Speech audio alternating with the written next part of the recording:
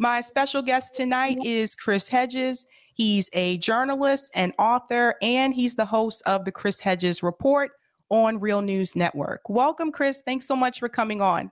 Thanks. Sure. I have to tell you, I read a lot of Substack articles. I don't get to read everyone's all the time, but I do take an effort to read yours every week. I think they're really good. Thanks.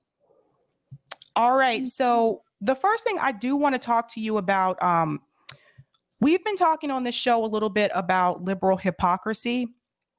And it's just something I've noticed. I've lived in Boston for like 10 and a half years now, and I've noticed it more so here than I did when I lived in the South. And a couple of years ago, there was a Boston Globe study that revealed that white families in Boston had a net worth of $250K roughly, and Black families had a net worth of $8. I know that at some point you lived in the Roxbury neighborhood in Boston. Today, that neighborhood is being heavily gentrified like a lot of the other ones in the Boston area. And so local Bostonians have been pushed out due to increased rent. There's a significant racial wealth gap in Boston as well that's also happening. And unfortunately, what I've noticed, it's been mainly liberals that are driving that wealth gap. And so the question that I have for you, why do you feel that this is happening by the same group that tends to preach a lot about equality?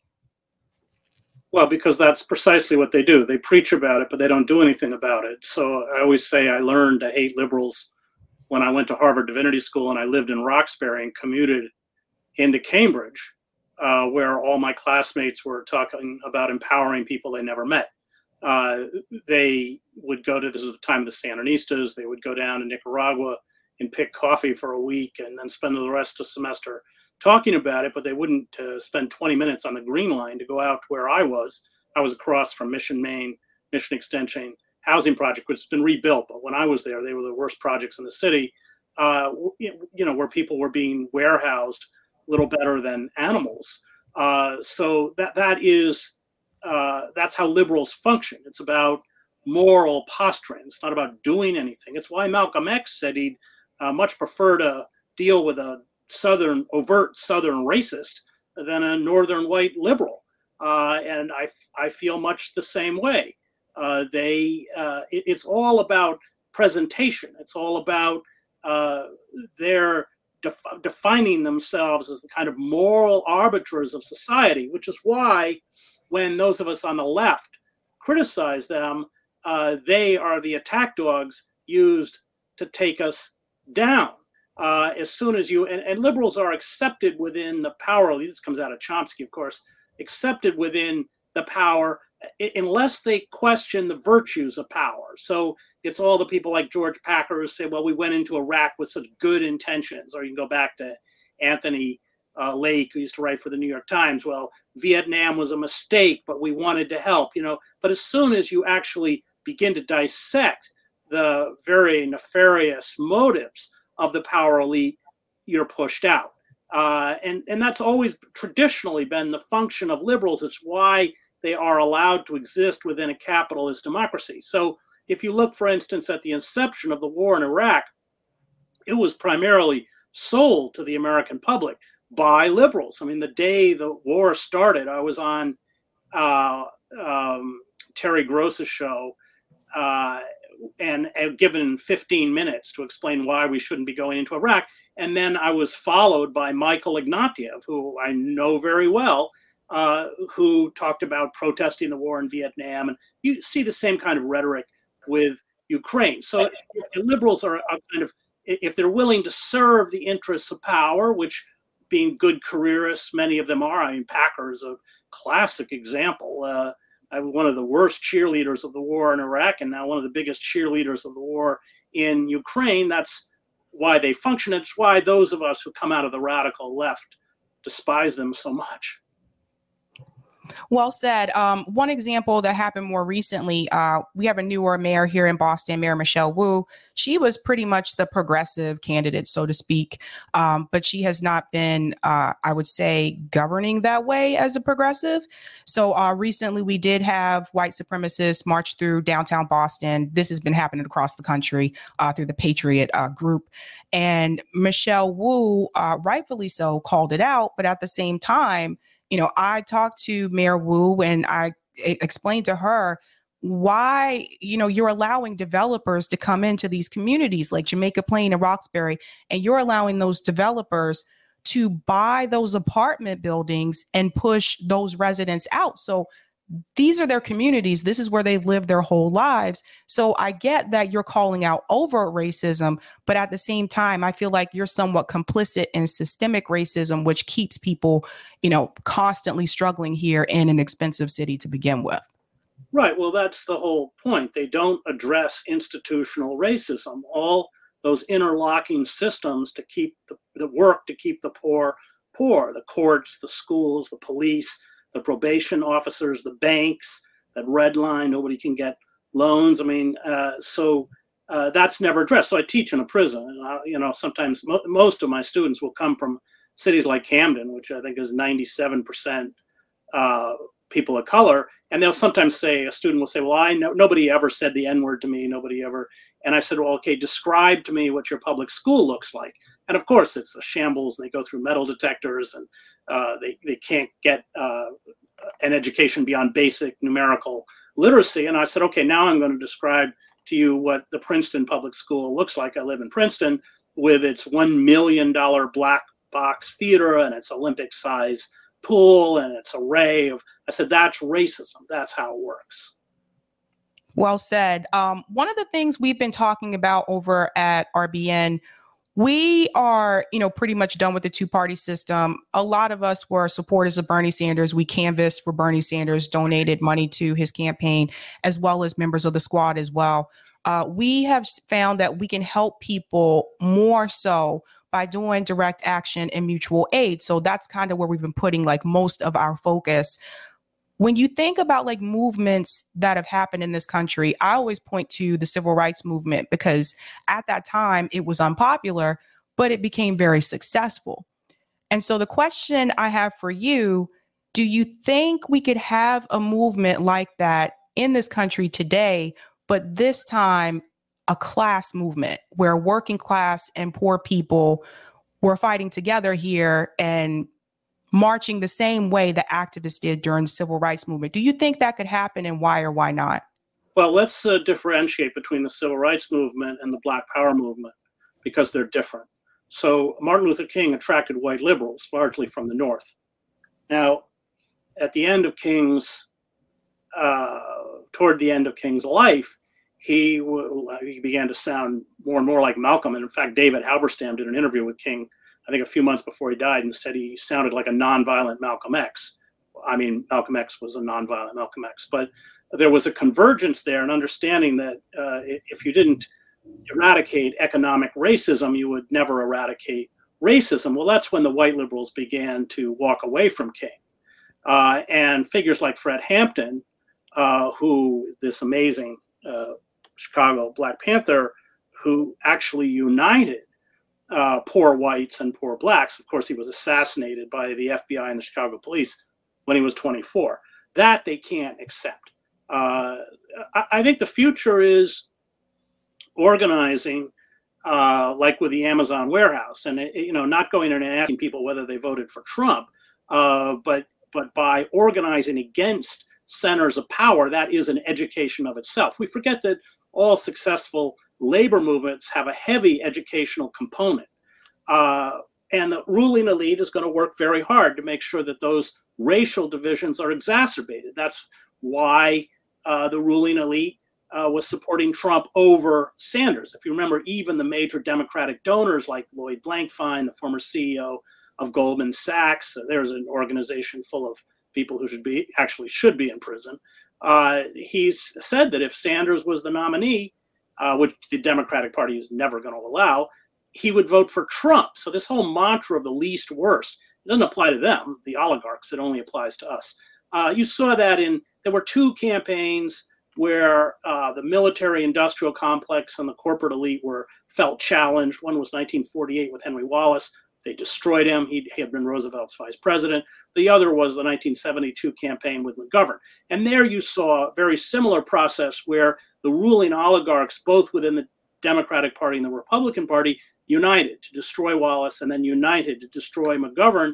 And now we see a similar phenomena where the ruling oligarchs from the Republican Party have fused themselves with the ruling oligarchs of the Democratic Party. I'm talking about the traditional Republican Party, the Bushes, Liz Cheney, to counter this kind of right-wing populism, proto-fascism that has risen up within and taken over the Republican Party. My friend Glenn Ford used to call it Trump's white man's party. But I think that, you had Robert Reich wrote a column a couple of weeks ago saying maybe Liz Cheney would be our best candidate for president. This is utter insanity. But I think it shows the moral bankruptcy of the liberal elite and the liberal class. So it's all about organizing, because there you can cross racial lines in an Amazon warehouse, for instance. So I teach these amazing students, and if they have a 3.1, they get out, they can matriculate to Rutgers and finish their degree. Well, a lot of my students have been organizing the service workers at Rutgers University. My students are black, almost all of them. And a lot of these workers voted for Trump, but that's irrelevant. And I think the left has kind of committed suicide by going down that rabbit hole of woke culture and cancel culture, which not only doesn't play out with the working class, it doesn't play out with any of my students in prison. They don't have time for that at all. I'm interested too in reference to organizing, because I think one of the things that I struggle with, we have more technology now. We have social media, we have internet. And when I think about activists back in the 60s and the 70s, they didn't have any of that. And they were able to get hundreds and thousands of people together. We try to organize a lot, like across like social media platforms. It's a struggle. Especially with a platform like Twitter, just because there's always people that come in that they're infiltrators. They pretend like they're for the cause, and then they turn on you, or they get people to be against it. And I'll give you a perfect example. Last year, we had the marches for Medicare for All. They were in different cities across the country, and there were some nefarious actors. They pretended like they were for it, and then obviously turned on us as well. I was really surprised to see the number of people that they went along with Bernie Sanders' movement, and Bernie Sanders told us it's about the 99% and we need Medicare for all. Some of those same people, when we were like, yes, we still need to fight for these issues, all of a sudden, because it wasn't attached to a campaign, they didn't like it. They thought it was a bad idea. They didn't want to protest. They didn't want to march, or they say, like, what is a march actually going to do? What has been your experience in reference to that, like direct action? And when you get those kind of comments that come through, like, well, what is a march going to do?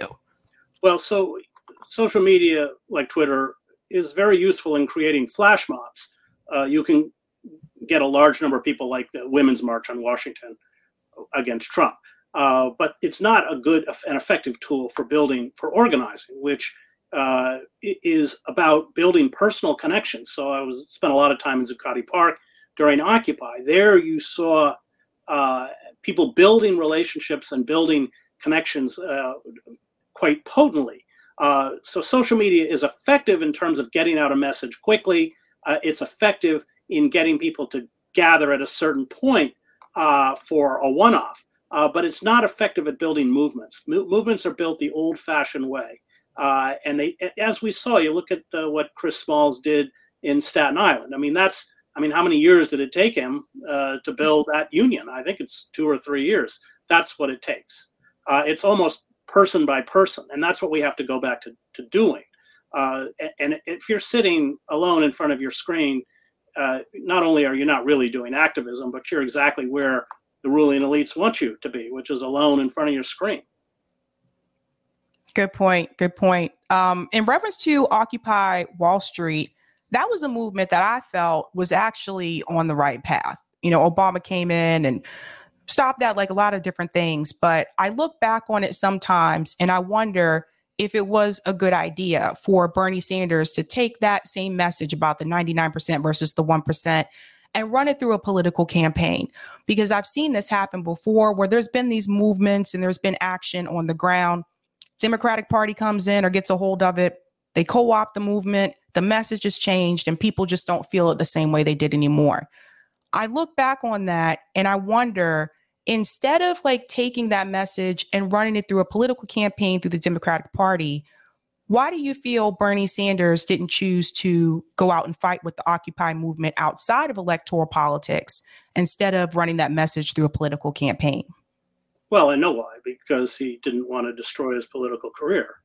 And that's not conjecture. I was with Bernie on the climate march in New York. I think it was 2014. I was with Naomi Klein and Bill McKibben and Shama Sawant.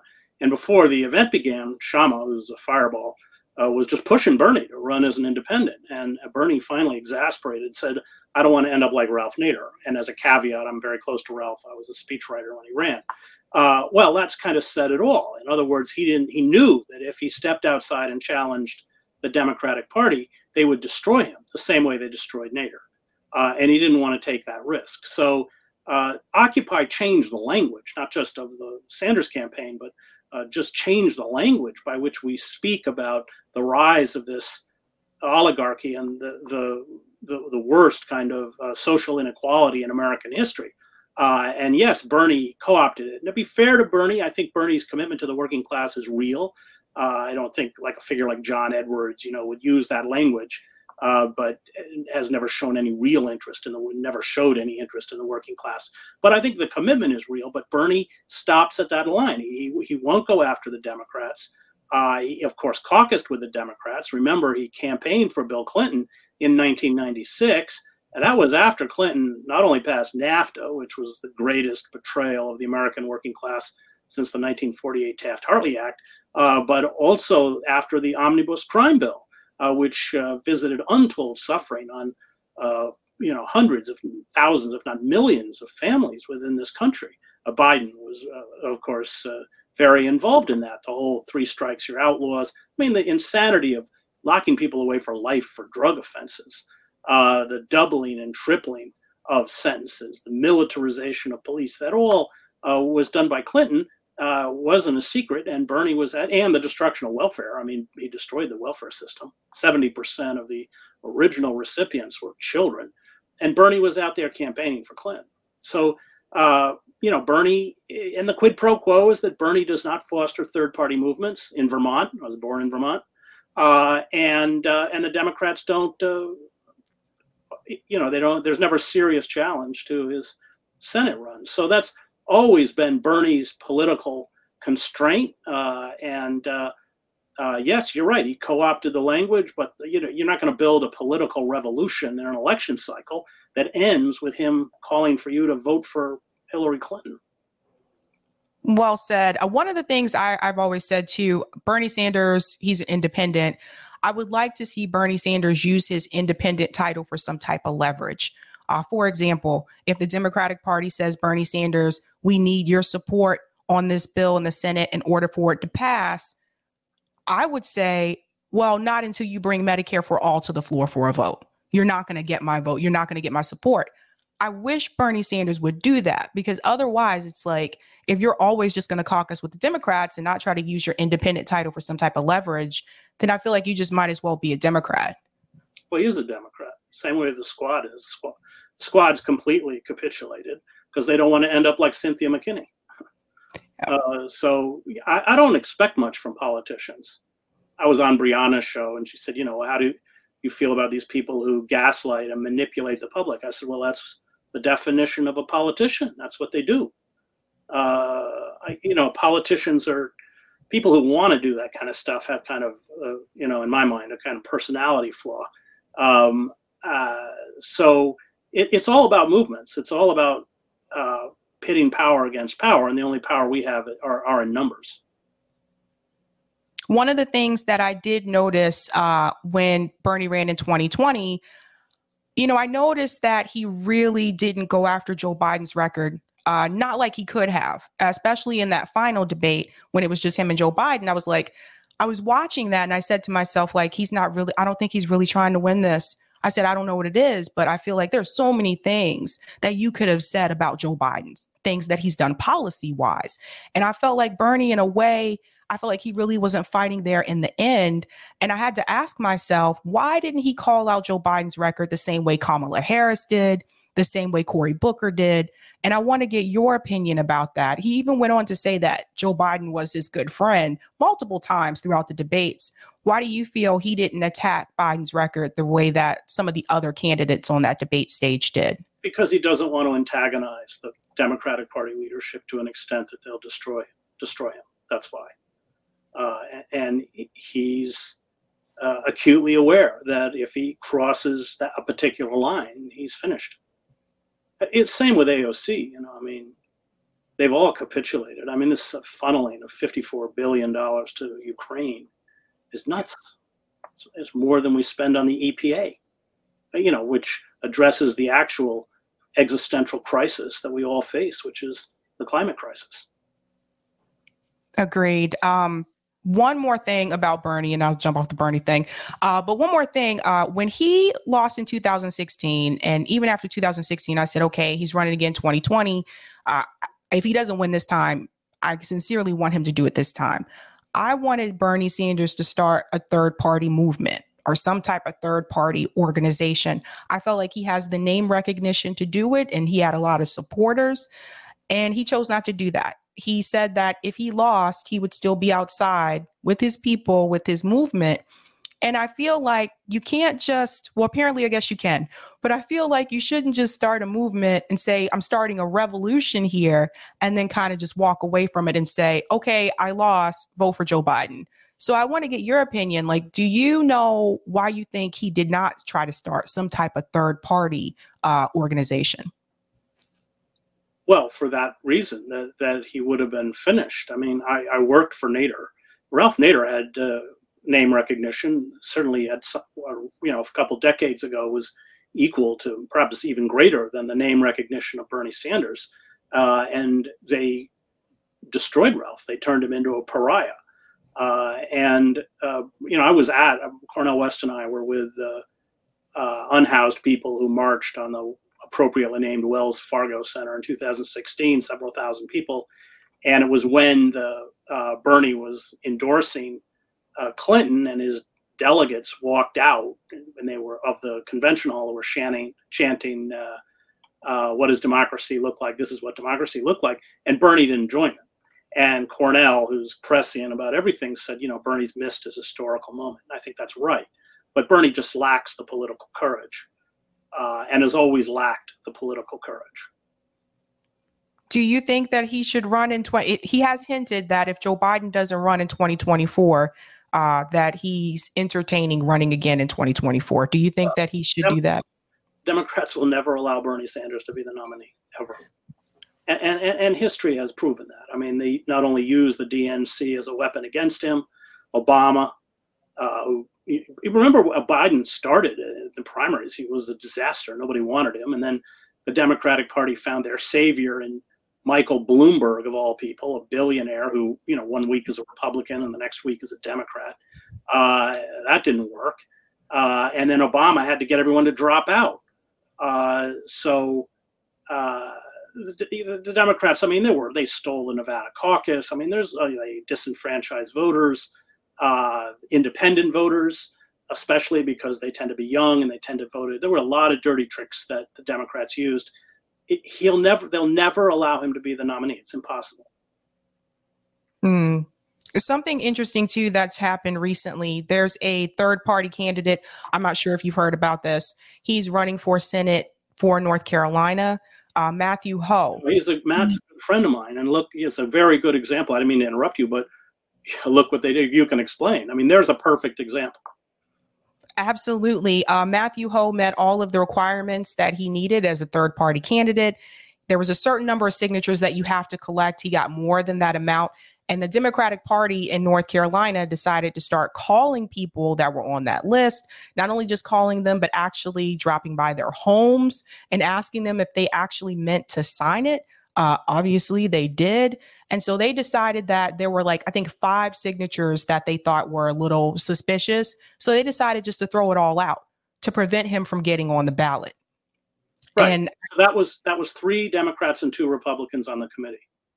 And so the same thing happens with the debates.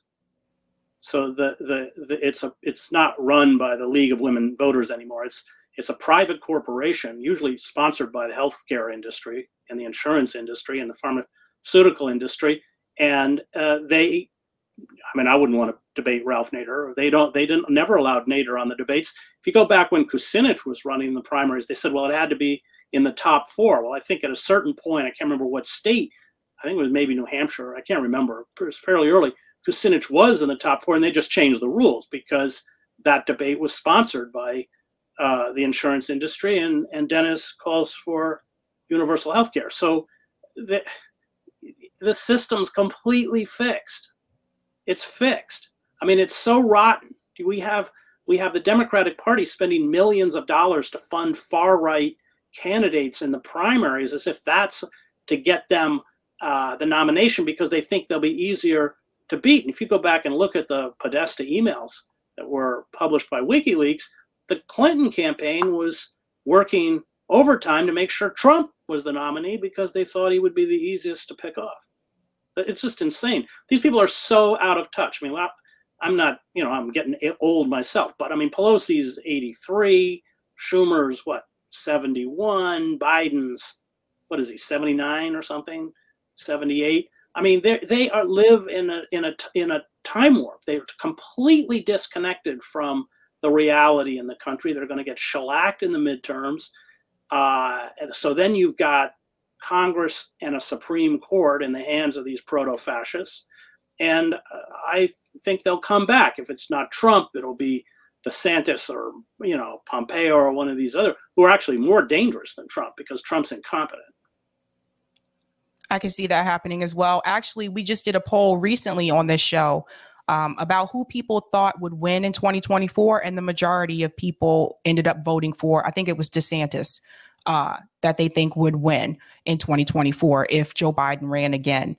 But I think when you talk about the system, being fixed, what do you say to people who still, want to try and believe in that strategy of like trying to put progressive through the Democratic Party? Like, I don't think it works because I feel like you are taking them and you're putting them into a system that they're supposed to be fighting against, right? They're fighting against corruption. They're supposed to be against corporate money, but you're putting them into the same party that is corporate owned.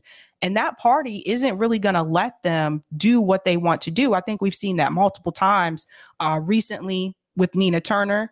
She came forward and she said in a recent interview with Status Quo that the squad did not support her for her recent campaign because they were threatened.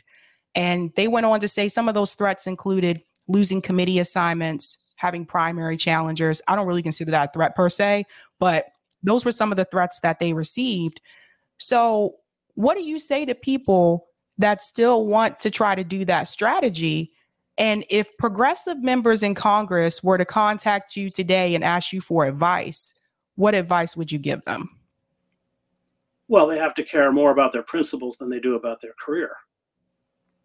And unfortunately, they care more about their career than they do about their principles. They don't want to pay the price. They don't want to pay the political price. I don't, there's very few people, Matt is a perfect example. The Democrats were terrified of Matt Ho because he ain't going to back down. So they had to eradicate him. They had to make sure that he couldn't even run as a candidate. I mean, it shows you how frightened they are because I don't think the Green Party is going to pose any kind of a real threat. They went after Jill Stein. They went after Ralph. I think Ralph's height, I think he polled in 2000 about 4%. But Ralph, at one point in the campaign, rented out Madison Square Garden. He didn't actually have the money to do it, but he just charged everyone at the door, I think $5, and managed to pay for it. And he filled Madison Square Garden. The Democrats saw that and they just freaked out. So they know that nobody wants them, that people vote mostly against those they hate, not for those who they want. They're desperately flailing around the Democrats. Roe v. Wade. I mean, they're culpable for Roe v. Wade. They had 20 years when they could have codified that in a law. And they didn't, because they used it as a fundraising strategy and a campaign tactic. I mean, the cynicism is pretty dark, and the media doesn't help, because it perpetuates this myth of a two-party system on almost every major issue. There's no difference between the Republican and the Democratic parties on trade deals, militarized police, wholesale surveillance, the military budget. 38% of all military spending in the world is in our military. We spend more than the next 9 countries combined, including Russia and China. There's no difference between them. It's the what Freud called the narcissism of minor difference. Abortion's not a minor difference, but it's cultural issues, and politically, economically, they're the same. They all, if they may not, when Obama gets into office, he perpetuates these wars in the Middle East. In fact, he increases the fighting in Afghanistan and massively expands the drone warfare. Obama's assault on civil liberties worse than those under George W. Bush, if you can believe it. Obama used the Espionage Act 9 times against whistleblowers, including against Snowden. And Chelsea Manning and everyone else. So, yeah, they're all cut from the same cloth. And they spend a lot of money. I mean, Clinton, I think finally in the end, spent $1 billion on that campaign because it's all smoke and mirrors. It's all advertising. It's all burlesque. It's all vaudeville. When Obama ran in 2016, Kucinich gave me Obama's 2-year voting record in the Senate. He said, read this. And it was appalling. It was every corporate giveaway. Obama supported the death penalty, anything they wanted. And as Dennis said, he said, when I went to baseball games in Cleveland, they'd go up, I'm imitating Dennis, they'd go up and down the aisle saying, get you a scorecard, get you a scorecard. He said, that's the scorecard. Forget everything else. But we don't look at the scorecard. We get seduced by political advertising, which is very sophisticated and very well done. And then, of course, by a media. All they ever do is talk about polls. They never talk about issues. And everything replicates a sports contest. I mean, even the way they'll set up the desks, and there's one loony who supports Trump and somebody who supports Biden, and they both lie through their teeth. And there's a cynicism to it. But it's all it's anti-politics. It's all completely vapid. It's all void of actual issues and actual ideas. And of course, and now we've cut ourselves off. We live in a society where nobody reads anymore, which is scary to people like me and Cornell and Noam and everyone else. I don't know how you can truly understand capitalism if you don't at least read the first volume. I don't pretend it's easy. The first volume of Capital by Marx. I mean, Rosa Luxemburg. I mean, all these great revolutionary theorists. Malcolm. I mean, they read in a prison because they can't spend all day on the internet. But that book, Malcolm Speaks, that's a really, still to this day, a really important book for my students. There's more depth and political kind of understanding in the prison classrooms than there are, I've taught at Princeton, Columbia, and other places, than there are in those classrooms, partly because all of those kids in the elite schools want to be part of the 1%, but also because my students in the prison, who are what Gramsci would call organic intellectuals. I mean, they've turned their cells into libraries. They're serious intellectuals. They just never came out of a school system that gave them a chance. But they're victims of white supremacy. They're victims of institutional racism. They're victims of capitalism. They're victims of police violence. So the discussion begins at a level that these kids in Princeton can never reach. And they read. There's a seriousness there that I suppose, that's where I find my hope. They're kind of amazing guys, especially I've been in there now since 2010. They're finally getting out and really contributing to the community. But we're going to have to go back to doing a lot of things that successful organizers did in the past and stop being seduced by electronic hallucinations. I agree with that. I think something that the pandemic kind of opened my eyes to, especially during that time, because we were shut down here in Massachusetts. I didn't know my neighbors. And I'm like, how do you live here for like in this building for 5 years and you don't even know the people that live next door to you? So I think that was kind of like a wake up call for me. So I think that's something that the pandemic kind of forced me to slow down a bit and realize like we don't have community here. We need to work on building some type of community. Well, I'm a gym rat. I go to the gym every day. My gym is closed. But I like that community because it connects you with people you wouldn't normally be connected with in the same way that if you live next to somebody you can't choose. And that really can foster.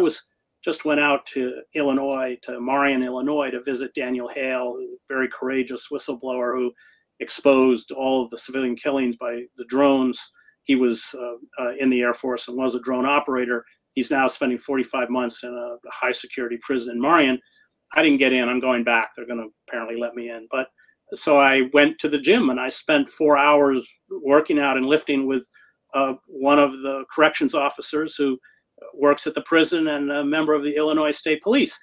And, that is, I don't come from where they come from. But you have to hear.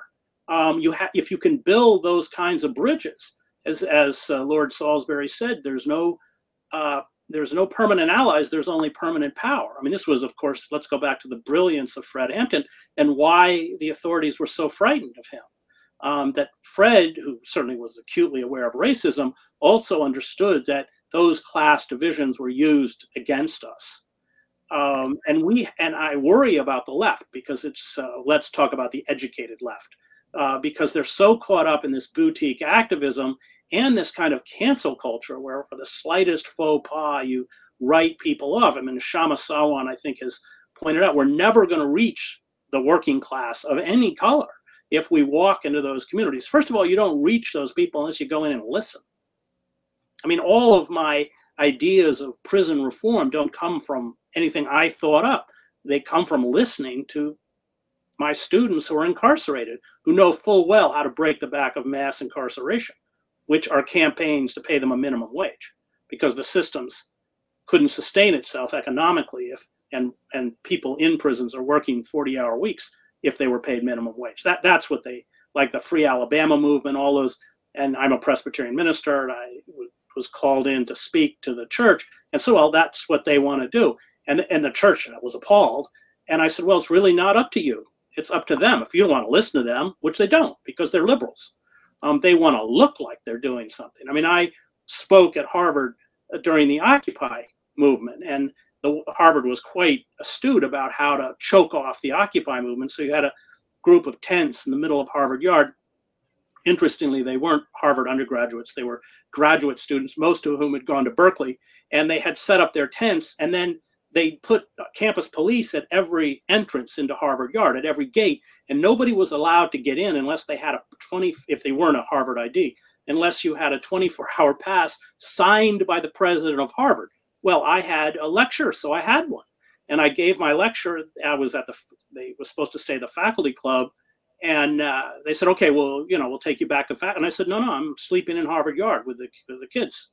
And the deans met, and finally campus security came down at 11 and said, okay, but I said, I got a pass. It's legal. I can stay here. And they said, okay, you can stay if you don't create problems. Well, the next morning, I hadn't slept because I wanted to sleep, but they wanted to talk. So I stumble unshaven and unshowered into the faculty club to have breakfast with the dean of the divinity school.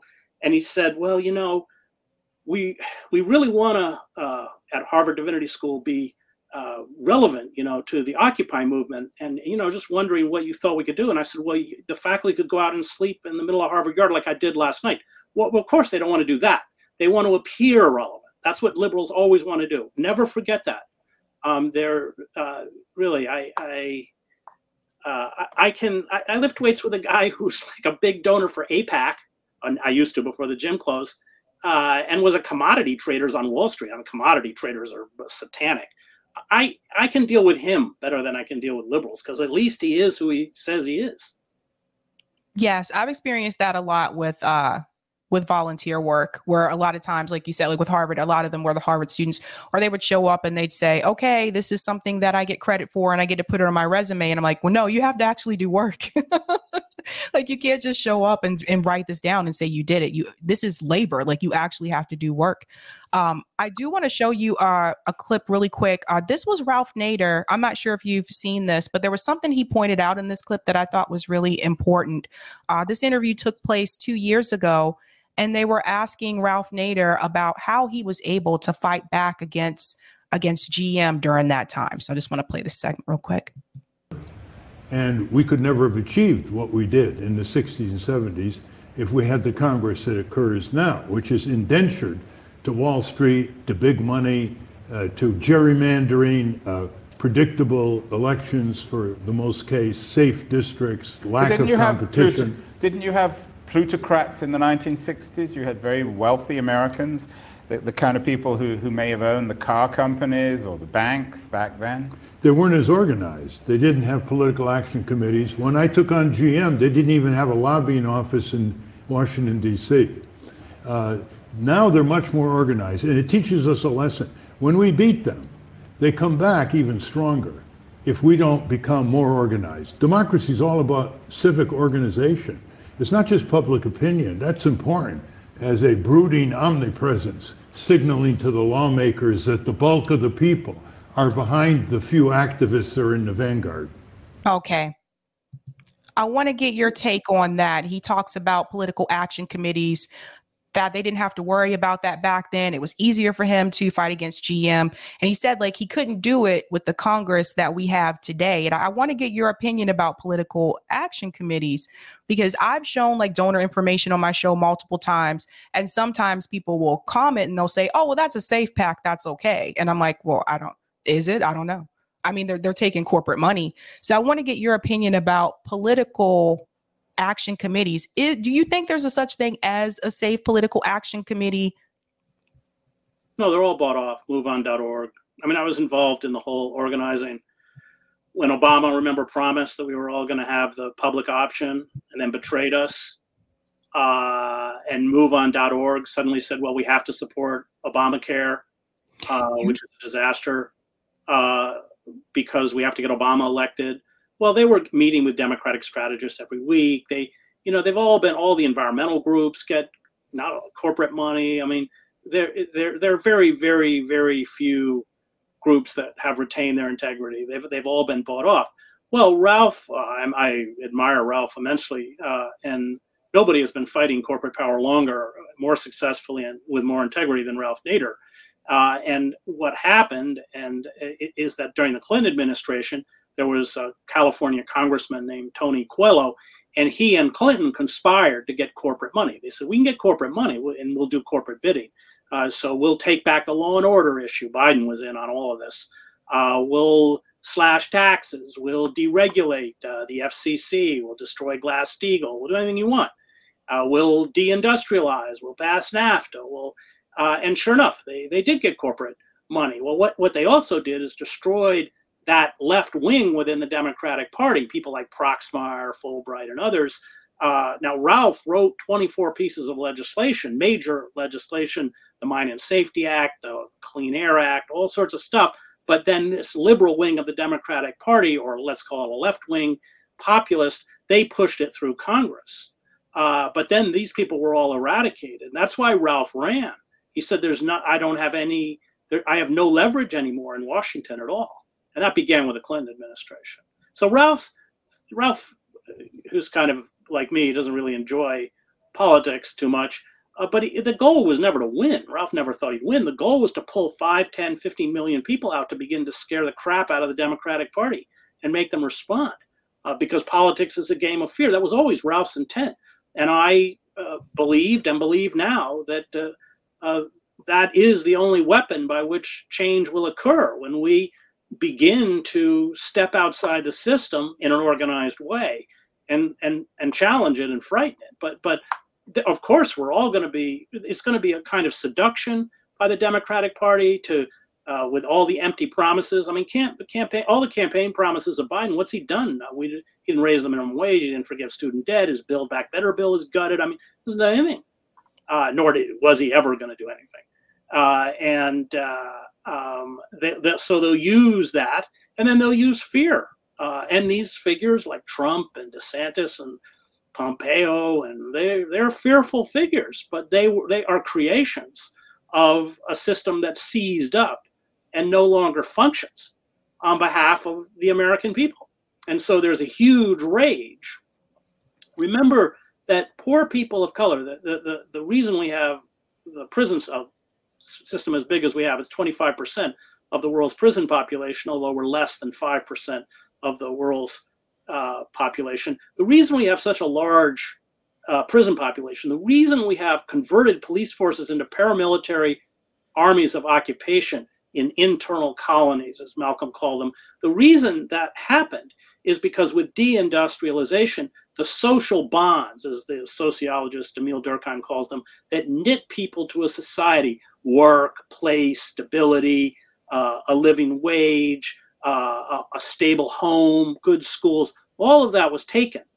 And so with those social bonds ruptured, then the two mechanisms for social control become militarized police and prisons. So you've essentially denuded within urban areas, primarily people of color. You've removed the men from the street, and you don't just remove them for a year or two. I mean, these sentences are ridiculous. I've taught people in prison who have life sentences and never committed a violent crime. 40% of the people in our prison system are not charged with physically ever harming another person, and nobody gets a jury trial. Only 94% are coerced to plea out. So that means the prosecutor and the police stack all sorts of charges against you. They know you didn't commit, and then they use them as bargaining chips. But if you actually go to trial and then you don't get adequate legal representation, all of those charges, and it's your word against the cops, you're finished. And that's the tragedy, because the students that I teach with the longest sentences are usually innocent. They didn't commit the crime, but they were foolish enough to go to trial. So you have destroyed, and that economic statistic that you cited is important, because black families in particular have suffered far more than white families, no comparison. But you also have disenfranchised the white working class. Half of my family, my mother's side of the family, comes out of the white working class in Maine, so I've seen it. The political and cultural and social opinions they hold are indefensible, but they're angry. It's a gun culture. They're all veterans. And the difference, and James Baldwin points this out, between, he said there's a wonderful essay, I can't remember which one it is, but anyway, everyone should read all of James Baldwin. But there's an essay where he talks about why black people don't have a midlife crisis. He said, because when you grow up black, you know the system's fixed against you from the moment you come out of the womb. But if you're white, you can be fooled into thinking, oh, I can be anything, the Oprah stuff, I can be anything I want to be, I can achieve, but then of course you get to be about 40 and you realize your life is a dead end, like I'm talking about, the uneducated, unskilled working class is a dead end. And that's created the kind of rage that we're now seeing, that is contributing to the rise of this Christian fascist movement. I've called it proto-fascist movement, whatever you want to call it, but this kind of very frightening authoritarianism. And it is a way, look at Marjorie Taylor Greene. She's a total nutcase. But these people feel victimized, and they're not wrong. They have been victimized. And the more vulgar, the cruder, the more these people speak in the language of violence, the more popular they become. And so I spent 2 years writing a book on the Christian right called American Fascists, the Christian Right in the War in America. And I came to the conclusion at the end of the book that the only way to break the back of the movement, because they all engage in magical thinking. Hannah Arendt writes about this. When life becomes just so unpalatable, you create a world of irrationality to cope, and you can't argue these people back into the rational world. That the world was created in 6 days, and Adam and Eve, who were real people, lived with dinosaurs or whatever. You can't do that. It isn't going to work, because you're attempting to push them back into that fact-based, reality-based world that almost destroyed them. And the only way to break the back of the movement, I wrote the book 10 years ago, is to reincorporate these people back into the economy and into the society. And of course, we've done the opposite, and now we're paying for it. But the Democrats bear a tremendous amount of blame, in some ways worse than the Republicans, because it used to be in the old Democratic Party pre-Clinton that labor had some voice, that there was some, they took in, it took into account labor as a force within the party. Well, they abandoned labor completely. That was Clinton. And Thomas Frank wrote a really good book, really funny book about this. He goes to one of these Clinton meetings in Boston. Everybody should read that chapter. It's hilarious, with all these kind of, liberals, how we're all going to be entrepreneurs and all this kind of stuff. And so, yeah, the Democratic Party is as culpable for where we are as the Republican Party. I have two more questions for you. Do you think, well, the first one is in reference to donors. I talked about this last night. Jeffrey Katzenberg donates to Democrats, donated $20 million to TYT, is also donating money to Liz Cheney. So they share donors, right? And that means to me that they have shared interests. Do you think it'll ever be possible to get corporate money out of politics, and why or why not? Well, no. I mean, all these people petitioning their Congress people to revoke Citizens United. Well, their Congress people are only there because of Citizens United. If there was no corporate funding of the political system, all these figures like Pelosi and Schumer, and they wouldn't exist. They wouldn't have their political power. The power of a Schumer and Pelosi comes because they're the conduits of that money. So Wall Street gives the money, and they anoint which candidates get it and which don't. That's their power.